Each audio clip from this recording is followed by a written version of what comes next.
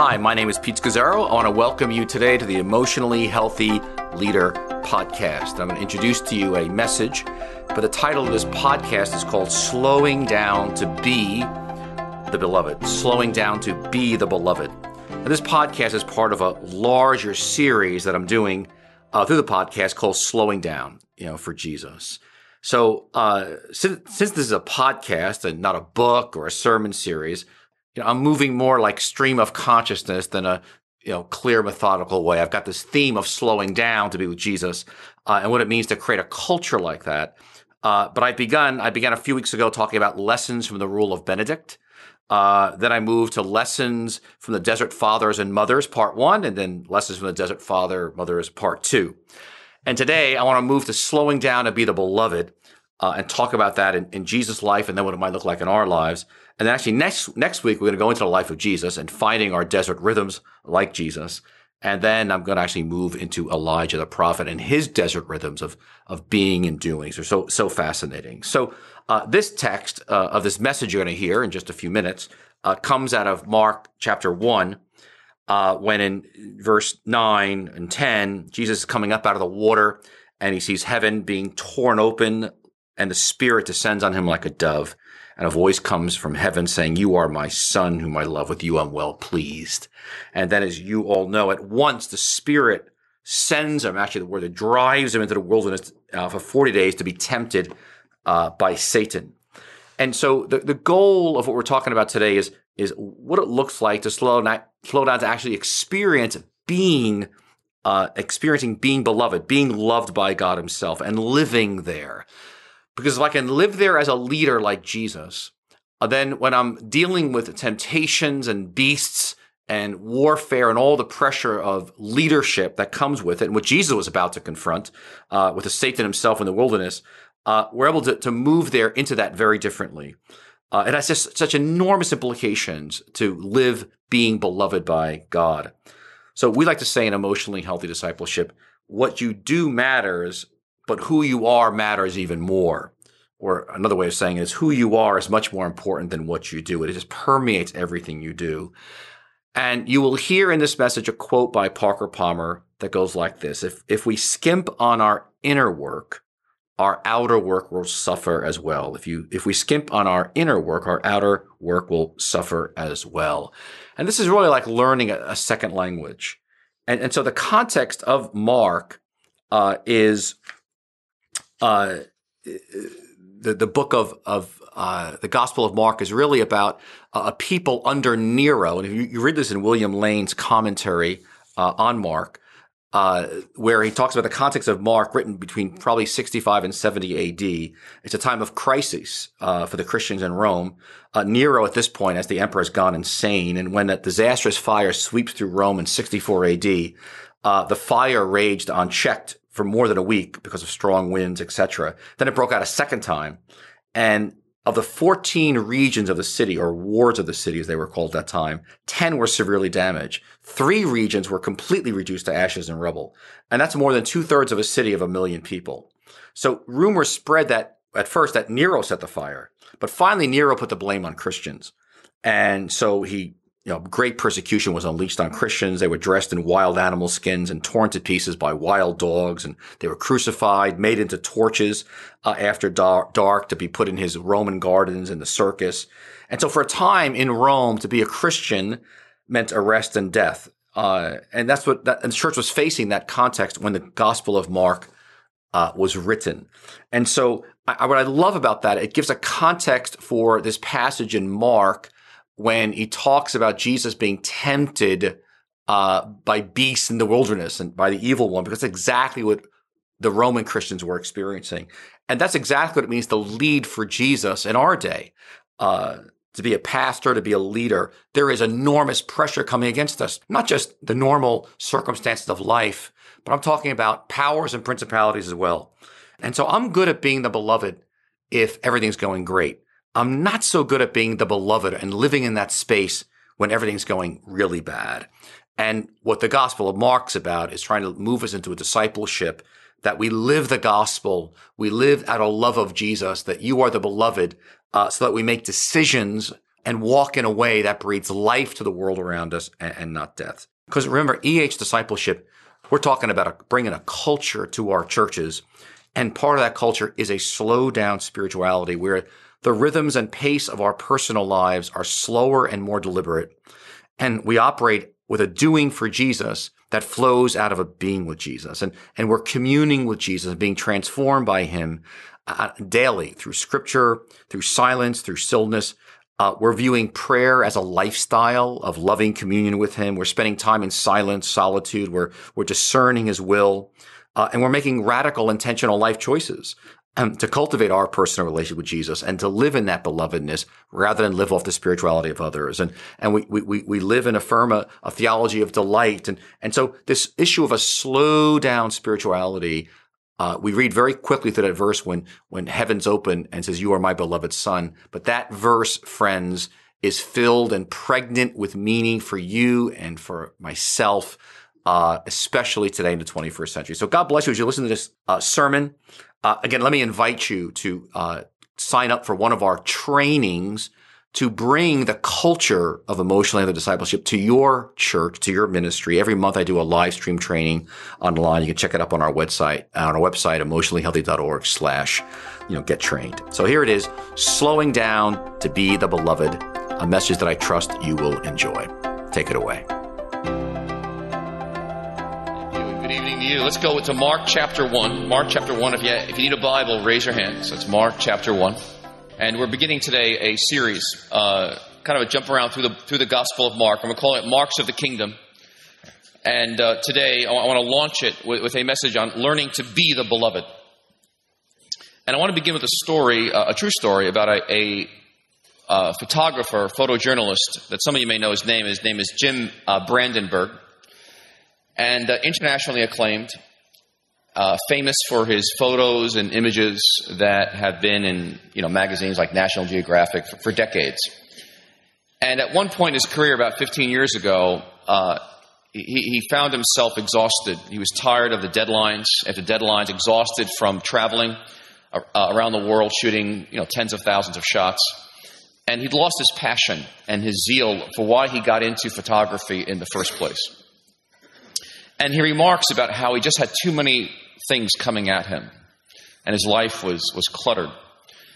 And so he found himself, desperate to revive his passion, for photography. And so he decided to do a 90-day project, and that is that he would limit himself to, instead of taking thousands of photos a day, he would take one photo shot per day, one click of the shutter. And he would do it from the first day of fall to the first day of winter. And again, normally in a day in a photo shoot, he would take hundreds, if not thousands of shots and then sort through them, these images. But this decision to just take one shot a day, do you understand? I have to be present, walking around. But which shot am I going to take? Which photo shot? He says it transformed his whole life in that 90 days. It slowed him down to what was sacred. In fact, he writes about how, he spoke about how it took him deeper into something spiritual, into something mysterious. And he tells a story of one day he was outside in the woods. He's from northern Minnesota, and a rainstorm had come by, and he was on a lake near his house, and this beautiful rainbow came forth, over the lake. And he was looking at it, thinking about taking a shot of it. And then at the same time, he was sitting on a rock, and there was this feather of a raven. He loved feathers and loved ravens, and there's this one feather on a rock. He said that's probably about 3 billion years old. And he said, I had a choice to make. Which do I shoot? Do I shoot the rainbow, which could easily be sold for good money and be put on a calendar somewhere? Or do I shoot this feather, on a rock? And he said, I chose to do something deeper, something a little more quiet, a little more intimate. And he shot the feather of a raven on the rock. And he said, that 90-day experiment took me out of what was predictable as a photojournalist. It took me out of just living for money, for commercial. And it took me out of what was expected of me as a photographer. And he was so impacted by that 90 days. He said, for the rest of my life, he says his plan is to continue the same project, just taking one photo per day. Until he says, I can never photograph again. And so it's no longer a 90-day project. Now, what's interesting about this Jim Brandenburg is that this inner work that he did inside of himself, that it got him in touch with something deep inside, and deep inside his soul. And that deep inner work changed his outer work, okay, as a photographer. And he could have just kept going, right? He could have just gone busy, traveling. He's making a lot of money, again, world famous, and pushing through. But inside, his soul was dying. You know what I'm talking about, don't you? And so there's a principle here as we launch into this Gospel of Mark. And the principle is simply this. It comes out of Parker Palmer. It says, if people skimp on their inner work, their outer work will suffer as well. That if you skimp or you cheat, if you just kind of slide over it, your inner work, your inner soul, what's going on, then your whole life externally is going to be affected. Everything you do and everything you touch. And so today we're going to be in this series on the Gospel of Mark. And it's really a book about, doing. In fact, this whole book's about explosive doing. It's only in the first 13 verses here that there's about being. And Mark makes a very important point here about Jesus being before he does, doing inner work before he does outer work. And in fact, this inner work is what informs everything he does externally. Healing the sick, raising the dead, feeding the 5,000, cleansing lepers, resurrecting from the dead. It's all informed by the fact that he does verses 9 to 11 that we read today. And actually, he does verses 1 to 13. So let me just give you a context before I expound on these verses for a second. Who this book is being written to, the Gospel of Mark, before we read the text. This book was written during Nero, the Emperor Nero's of the Roman Empire's reign. It was written somewhere between 65 and 70 AD. And Nero was known as an insane emperor. You've probably seen movies or something, you heard about him. It's all true and more. And so, in fact, he used to do things like have people commit suicide at his public feasts, to celebrate him. He was that kind of a guy. And so, but in 64 AD, there was a cataclysmic event in Rome. A fire broke out that was so massive that it burnt down over 2/3 of the city. Now, Rome had about 1 million people at that time. It was broken up into 14 districts. 10 were burned down. 3 of them totally to ashes. And most of the great, monuments like, the Washington Monument, the White House, the Congress, burned to the ground. And it took them a week to get the flames under control. And then once they got under control, someone lit more fires and it went up all over again. And so it was so catastrophic for the city of Rome that people said only someone with Nero's power could have pulled this one off. And it was his insaneness. And so the rumor was that Nero did all this, And so Nero starts all these public service projects to try to feed the homeless, and, he sets up food pantries and things like that. But the rumor persists, and he can't get rid of the rumor. And so he's got to find a scapegoat. And he finally says, okay, that's it. And he decides he's going to blame the Christians. The Christians did it. And so, before you know it, a massive persecution of Christians takes place. And Nero, again, being the kind of person he was, he begins to do things like, he uses Christians as torches in his gardens, in the circus. He clothed the Christians up with the skin of animals, and then he'd sick wild animals on them to chew them up in public settings, like the Colosseum or his gardens or the circus. He began to crucify them all over the city. And so basically, for the first time, the Christians are under enormous attack. Arrest, crucifixion, persecution. To become a Christian, to go to church, was to get arrested and to possibly get killed. And so the church finds itself in this situation face to face with, how do I follow Jesus in this context? And you can imagine attendance in church was going down. It's into this setting Mark writes the Gospel of Mark to believers like you and I sitting in church struggling. What does it mean for me to follow Jesus here? And so in light of those words, he writes this text we're going to read today. And I'm just going to read 3 verses, Mark, verses 9 to 11. And I want you to read it in light of whom he's speaking to, okay, in that context. Beginning of verse 9, chapter 1 of Mark. At that time, Jesus came from Nazareth in Galilee and was baptized by John in the Jordan. And as Jesus was coming up out of the water, he saw heaven being torn open and the Spirit descending on him like a dove. And a voice came from heaven. You are my Son, whom I love. And with you, I am well pleased. Again, verse 11. And a voice came from heaven. You are my Son, whom I love. With you, I am well pleased. Now, this book of Mark is an explosive book, but it's an explosive book that flows out of deep being. Okay, deep being. And the word is this. It's about your identity, about my identity. And in this text here, Jesus, before he does anything, he gets his identity straight. He learns to be the beloved of God, where a voice comes from heaven. You are my son whom I love, with you I am well pleased. And actually, really, the translation is actually literally, you are my beloved son. Some of your verses say that. It's actually a noun. I mean, your identity just is who you are, is you are beloved. Where does it? You are loved. You are.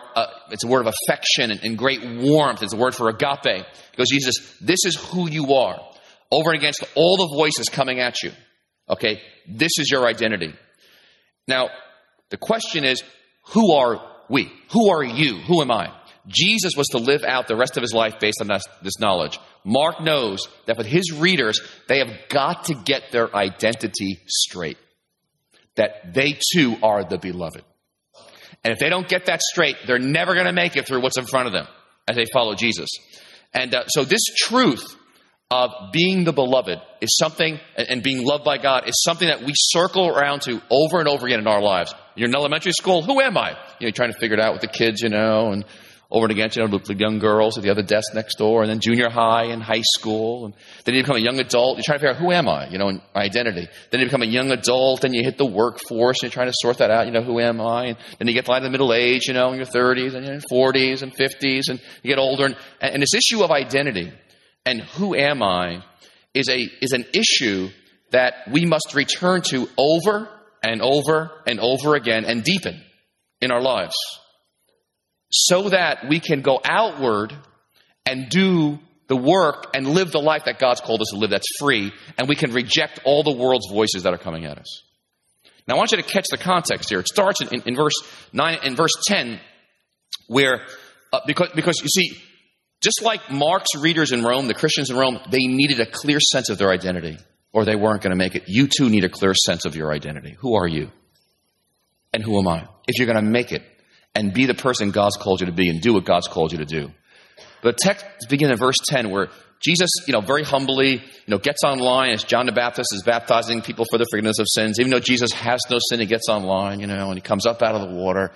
And it says heaven is torn open. It's a tremendous image. We sit here this morning. Do you understand? Heaven has been torn open. God has come in the person of Jesus. And he's lived among us.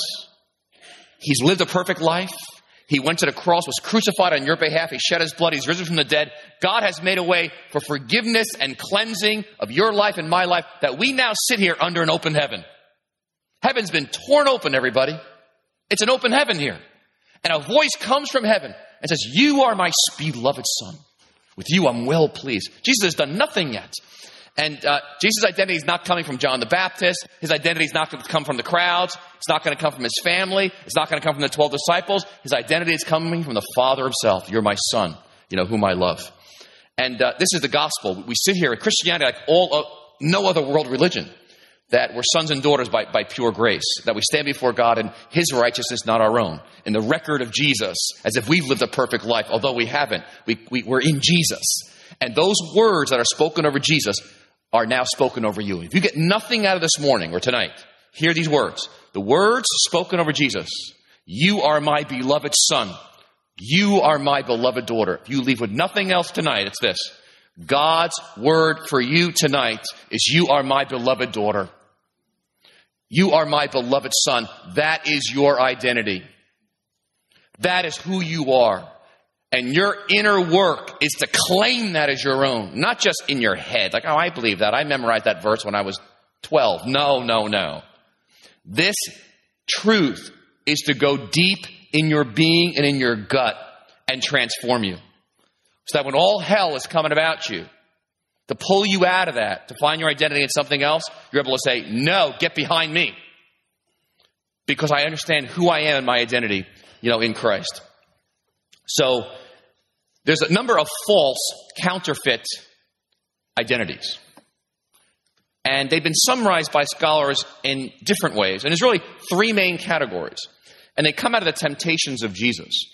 And what's interesting is the temptations of Jesus are not explained in the Gospel of Mark like they are in Matthew and Luke. As one scholar wrote, because the entire book of Mark, Jesus is battling with the evil one about his identity. The whole book is about him saying no to the voices of the world. And the voices calling him to be somebody he's not. And him living out of his identity as, you are my beloved son. And thus do the Father's will. So here's the three classic counterfeit identities. One is, I am what I do. And in other words, I get success in life and I feel good. If I fail, I get depressed.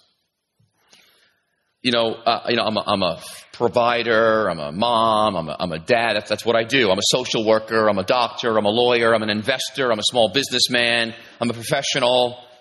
I'm a pastor. That's who I am, I'm an A student, I'm a musician, I'm a writer, I'm a good athlete. And what happens, you get into a role, and you burn yourself out to kind of this, because my identity gets wrapped up in it. And so I get very busy to maintain that identity. Now, Jim Brandenburg, the photographer I mentioned as we began tonight, was a photographer, a photojournalist. And he was world famous, well known for it, lots of expectations that went with it. And he took photos that sold and made a lot of money. But do you understand, for him to step out of that identity and to begin to discover who he is, really, took tremendous courage and step out of that. The problem is that when your identity is, I am what I do, that when you fail a test, or you lose that job, or you're unemployed, then you don't know who you are anymore.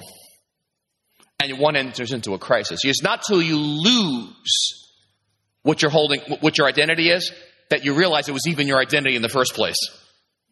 I can't tell you how many people came up to me in the first two services who said I was crushed when I lost my job and found myself on an unemployment line. And because I didn't know who I was anymore, because the foundation got ripped out. You see, it cuts so deep into who we are, this idea of what is my identity, really, who am I?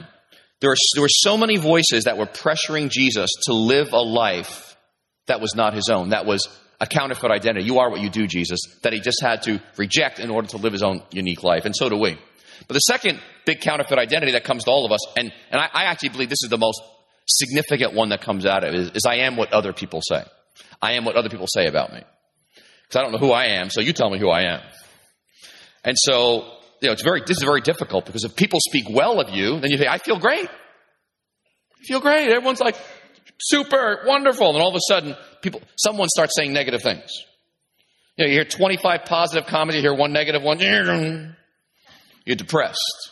You're crashing. You need some pills. Your whole world crumbles. Well, what's that about? And when someone talks against us, it might say something about you, it cuts very deep, right? Oh, John over here, man, he's just kind of stupid, he just does some stupid things, doesn't he, and he doesn't know what he's talking about, and you hear that, oh my gosh, and you're not, your day isn't shot, your month is shot. And we don't realize how deep our identity is in what other people say about us until they actually say something that's negative. And, some of you are going to go home for Thanksgiving or be with family, and Uncle Leo at the table is going to say something. And a remark's going to be said at that Thanksgiving table. And it could just wipe you out, because it's going to touch who are you and your identity. And it's going to touch that counterfeit identity. And again, when you lose it is when you realize you were holding on to it in the first place. And the third counterfeit identity, it's very common, is I am what I have. I am what I have, what I own.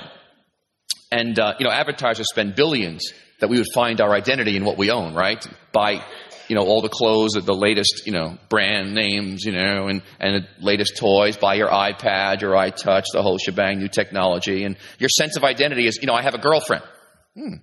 I got a boyfriend. I've got a good job.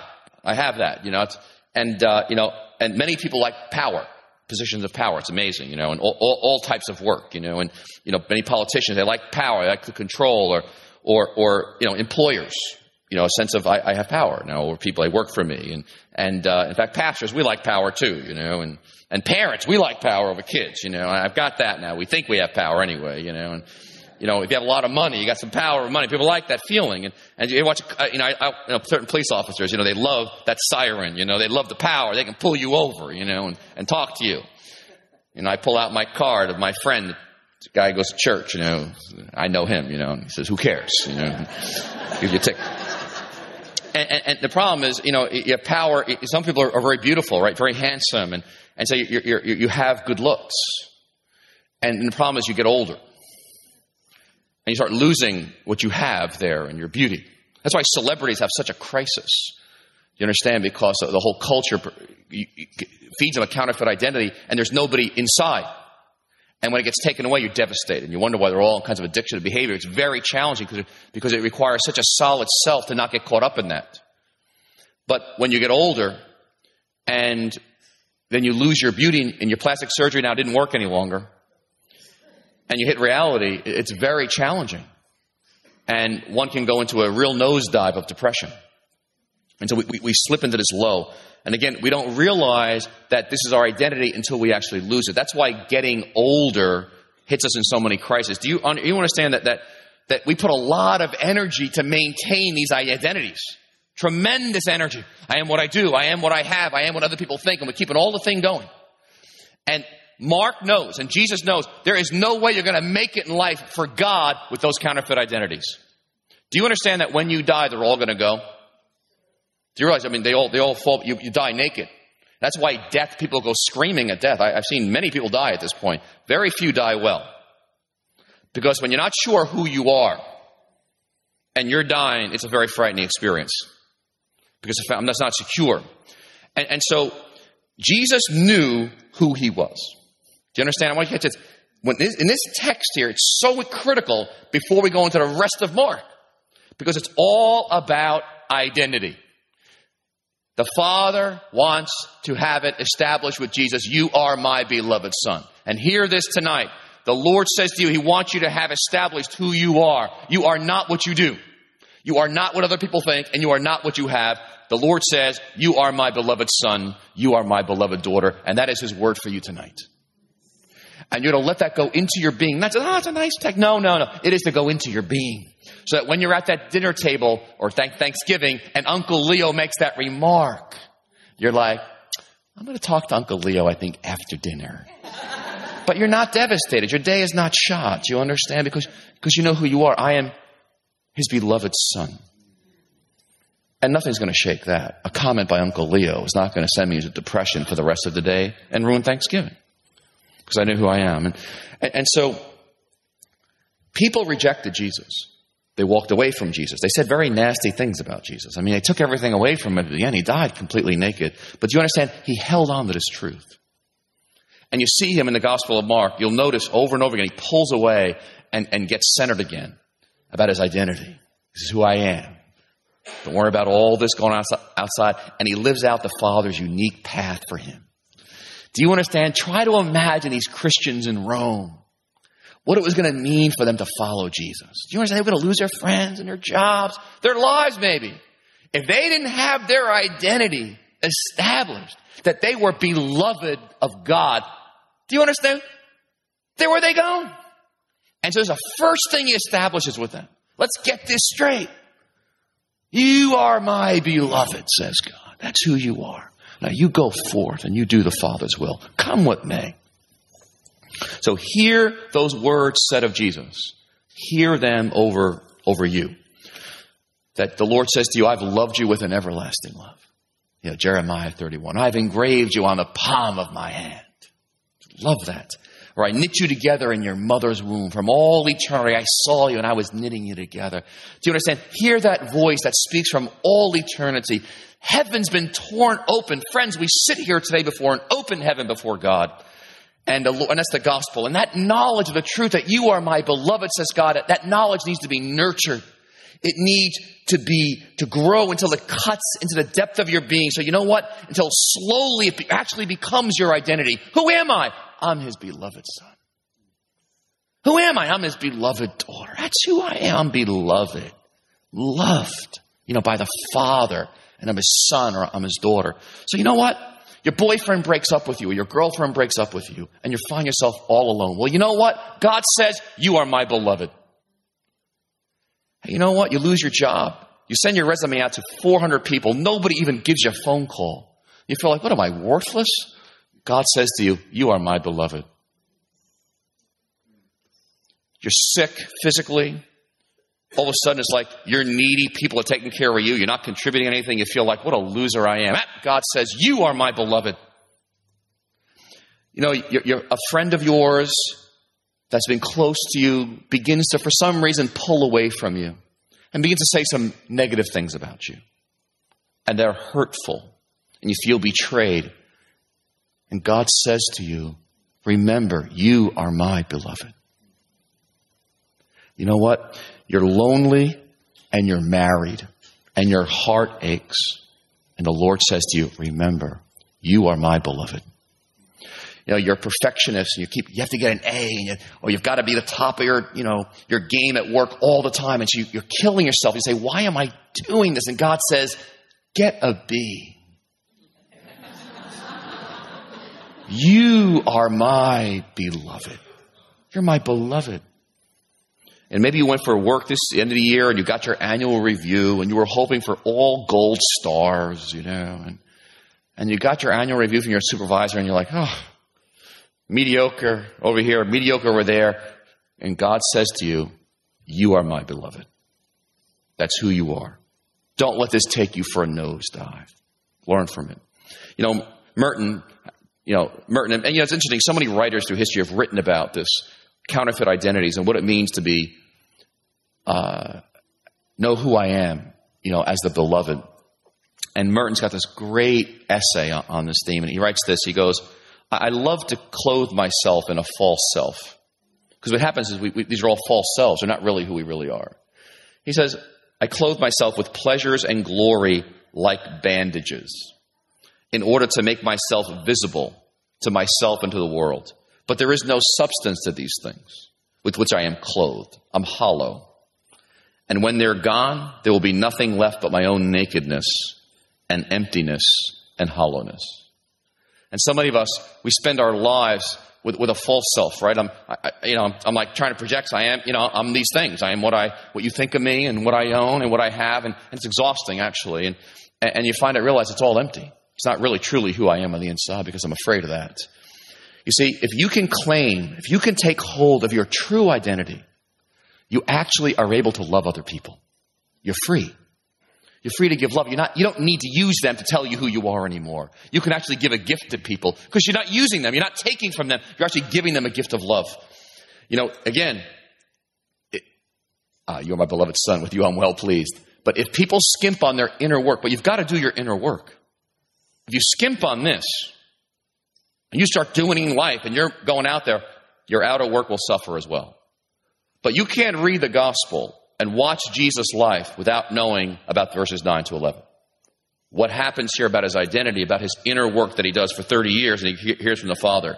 See, our goal for you at New Life, I don't know why you're here. Great worship. A lot of things are wonderful at New Life. Great community. But our goal is to slow you down. Our whole, rule of life, our way of life, everything we're doing is to slow you down so that you might know that you are beloved.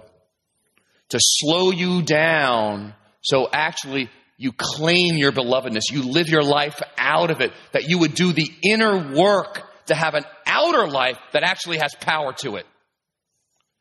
Because we know that there is no matter what your profession or training might be, no matter your gifts and talents that God may have given you, that unless you do this inner journey first, you're just another religious person out there. And there's no power coming forth. The power of Jesus flowed out of this. You can get through think about learning a second language. Because some of you learned, you say, I had it, that I'm his beloved. I'm loved by God. It used to grip me. But it's like learning a second language. Maybe you knew it years ago.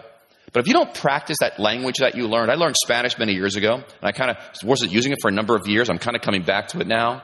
But when you don't practice your second language, you lose it. Well, the same way with this, when you don't live continually in this outpouring of God's love under an open heaven and his life pouring out, you lose it. And before you know it, you're living like everybody else, like this false self, like I am what you think of me or what I have or what I do. And it's amazing how these other voices from the world begin to pull you out. And you're living a life that say, how did I get into this? I never wanted to be this kind of a person. All of a sudden, I left my center of my identity of who I am, that I am his beloved, whom he loves. You know, when I think about this and because I'll confess to you, I sometimes skimp or cheat on my own inner work because it takes time. The world isn't doing a lot of inner work. But here's what it looks like for me when I'm not. I go home. This happened to me actually this past week. And I'm not present. I'm not really there. And so one of my daughters recently was asking us for some advice about some decisions she had to make. And because I wasn't really present, I was just, my mind's going, And so I did the classic, I like to call it, I did unconscious violence to her by giving her advice that she really wasn't asking for about the decision I thought she should make, the decision I wanted her to make because it fitted with my agenda, the mold I have for her life. And so she's like, basically get lost, like it was a disaster, And my wife is there. My wife's was in a better place. And Jerry just starts asking her questions, and helping her kind of hear God for herself, And I'm like, and by the time Jerry finishes, she goes, "Oh, Mom, that was wonderful." I'm like, gee whiz, But I really caught that when I'm not doing my inner work, I can do unconscious violence to people I love by trying to control their lives. And I'm not even aware of it because I want them to conform to my image of what they should be. Then I think I come to the office here, at work at New Life. And when I'm skimping on my own inner work, I basically come and I do a lot of tasks. I'm going through meetings. I don't see anybody. In fact, I don't even know who's in the meeting. I don't even care. Because we're reaching goals and objectives here. We're making something happen. I'm not asking, how are you? Because I don't even see a you. Versus coming in from a place that's prayerful, and I've done it right, where I've done my inner work and actually having been thoughtful and prayerful and present and seeing people and actually not using people and how are you and connecting with human beings. And it's a very different way of leading and coming into an office. You know what it's like to come to church here and not be, and you've not done your inner work? Maybe you're coming here today and you're like, you don't see anybody. You're like, shh, I'm all over, And I can come in here, same thing. I've got a lot on my head. And so I come in and so I'm just going through the motions. I'm preaching a sermon, but you know what I'm thinking about? How am I doing? Pam, Rich, how am I doing? So I'm not sure I'm beloved, so I need you to tell me I'm beloved. All right. Pete, good tie. Nice tie you picked out today. And I'm really not here living out of I'm the beloved. And I'm not living out of the fact that you're the beloved. I've skimped on my inner work. So I'm preaching maybe the same sermon, but it's not coming out the same.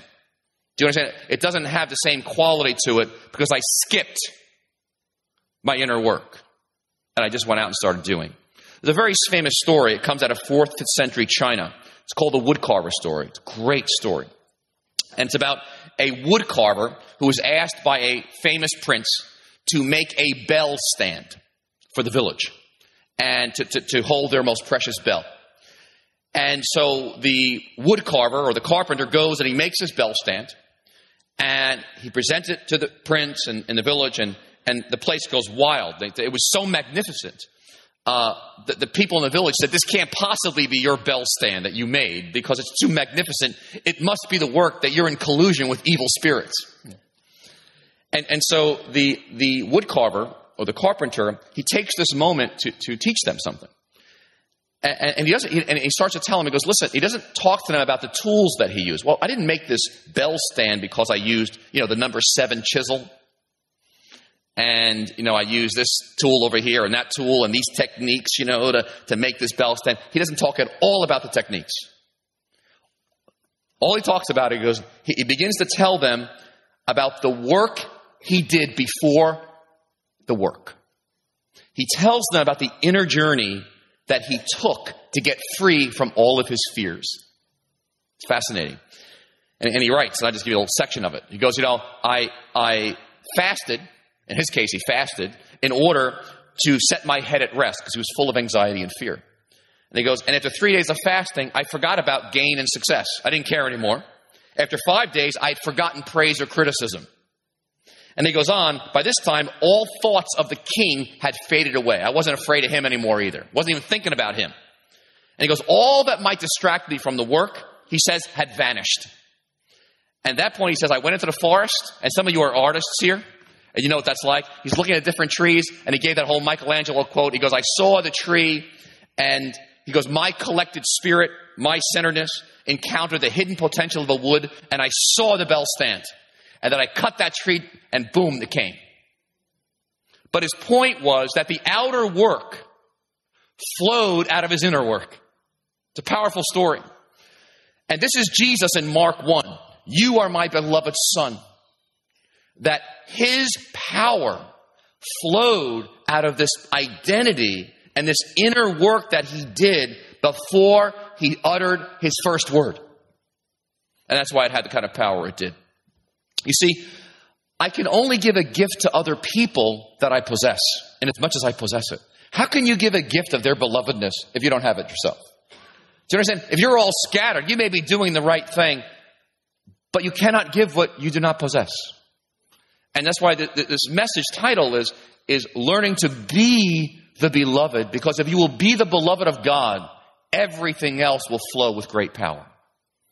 And my own stage of life, I realized this truth of you are my beloved son, or in your case, maybe you are my beloved daughter. I recognize in my own journey that truth spiraled down right in depth. And I realized, wow, God is taking me to a new depth of my own identity of who I am.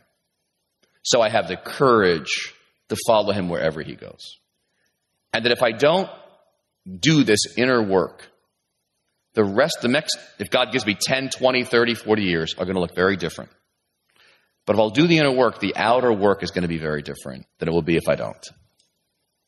And I recognize God's calling in my own life to go the next stage deeper. And I believe thus it probably applies to all of us in this room. To drill down and learn a simple truth on a level that maybe we've never understood it before. It's amazing about biblical truth, isn't it? Things that are so simple become much more profound over the years. You are my beloved son. You are my beloved daughter. And so here's what I'd like us to do today. God is calling you to be the beloved, and me.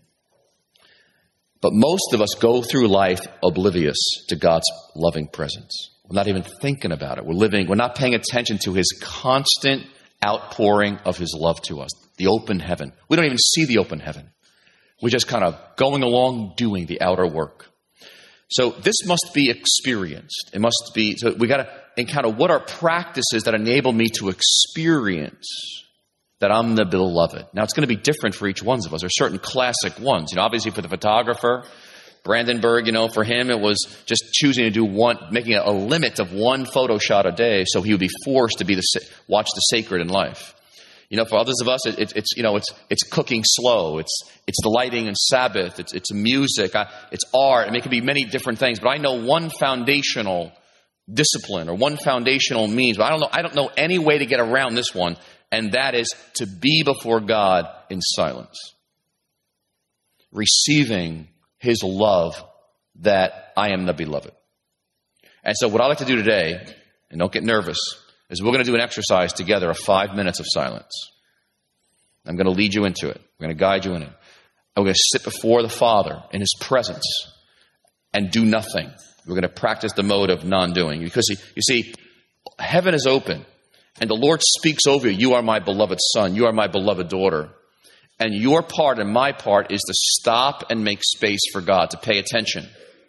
And the key is that we don't turn away from those quiet places where we hear that voice. You are my beloved son. You are my beloved daughter. You have to work hard at not doing.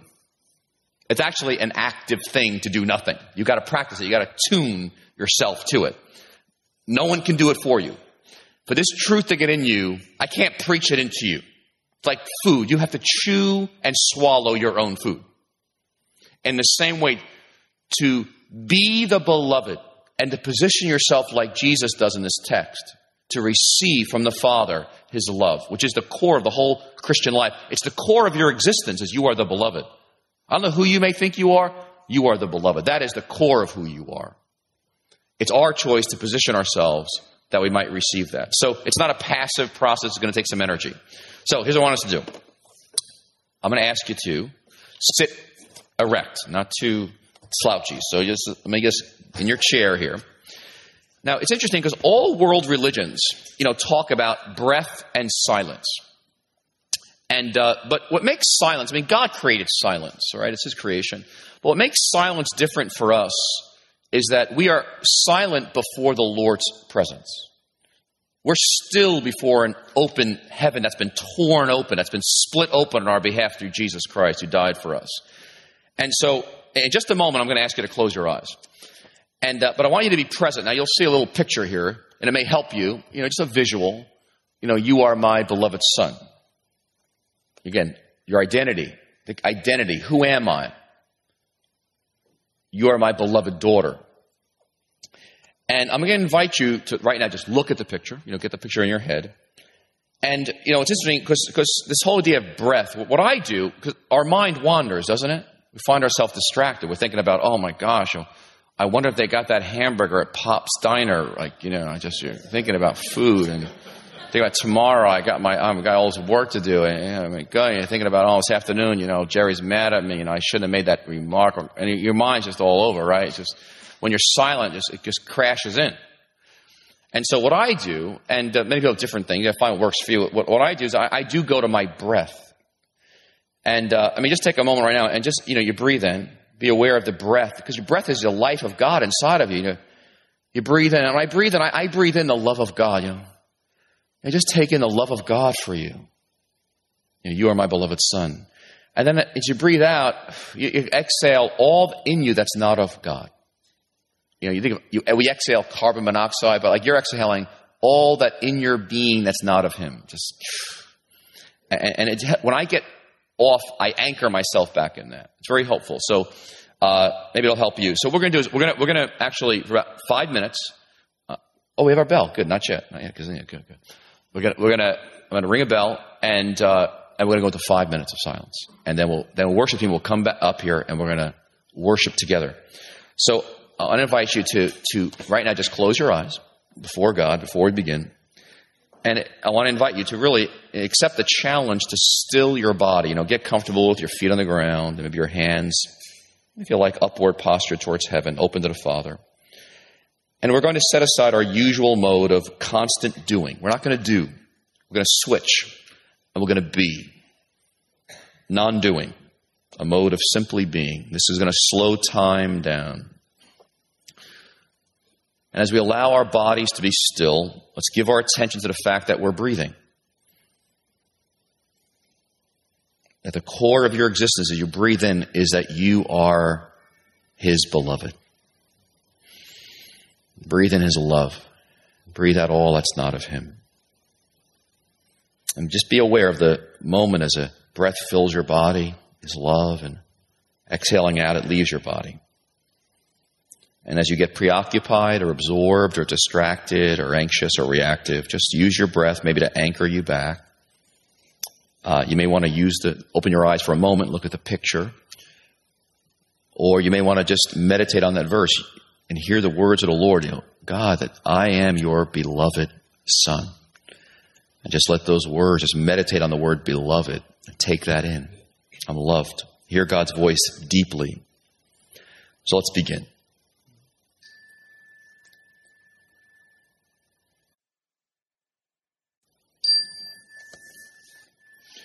Well done. Open your eyes. Stand up with me for a moment. Let's try to imagine. That's no small feat.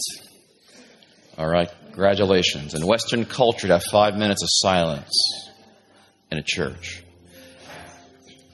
Try to imagine with me how your outer life might be different if you really claim that truth for yourself.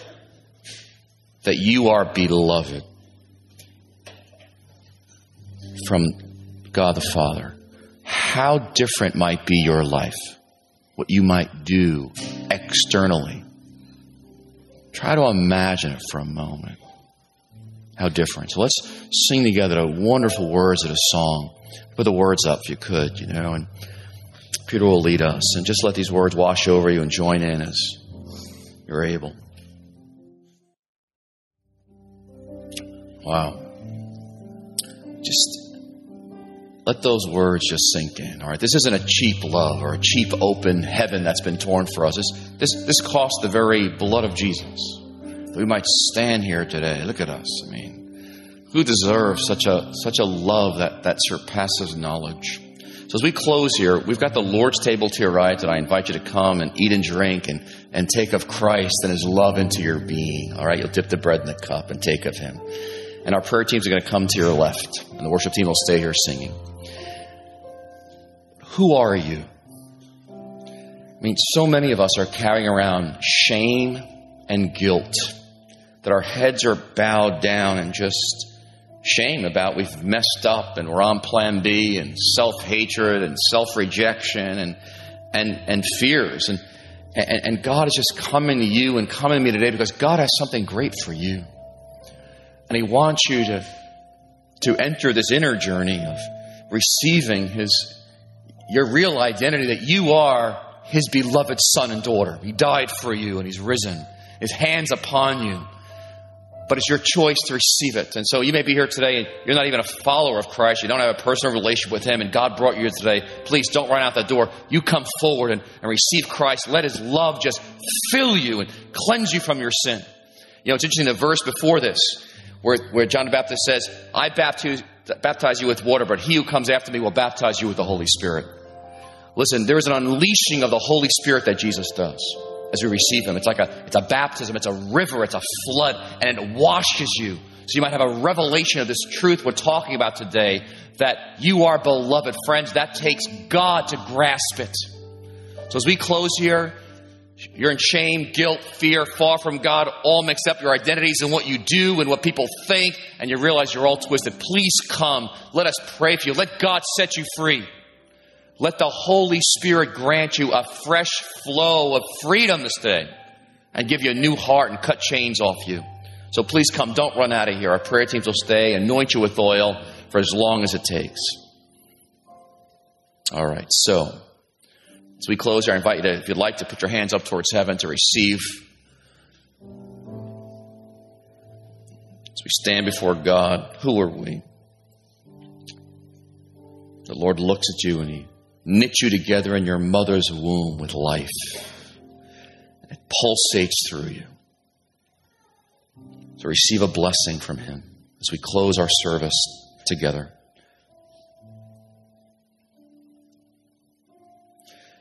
May God's face shine upon you. And may your eyes be open and your heart enlarged, that you may grasp the love of Jesus. The love of Jesus that has a breadth and a width and a height and a depth that surpasses knowledge. That you may grasp it, that this is the core of your existence, that you are beloved of the Father. And may those words fill your being, fill your soul as you leave this place and embark on an outer journey into the world tonight and tomorrow. And may you give a gift to the world out of a gift that you've received tonight. So be blessed as you go in Jesus' name. And everybody said, Amen. Amen. God bless you.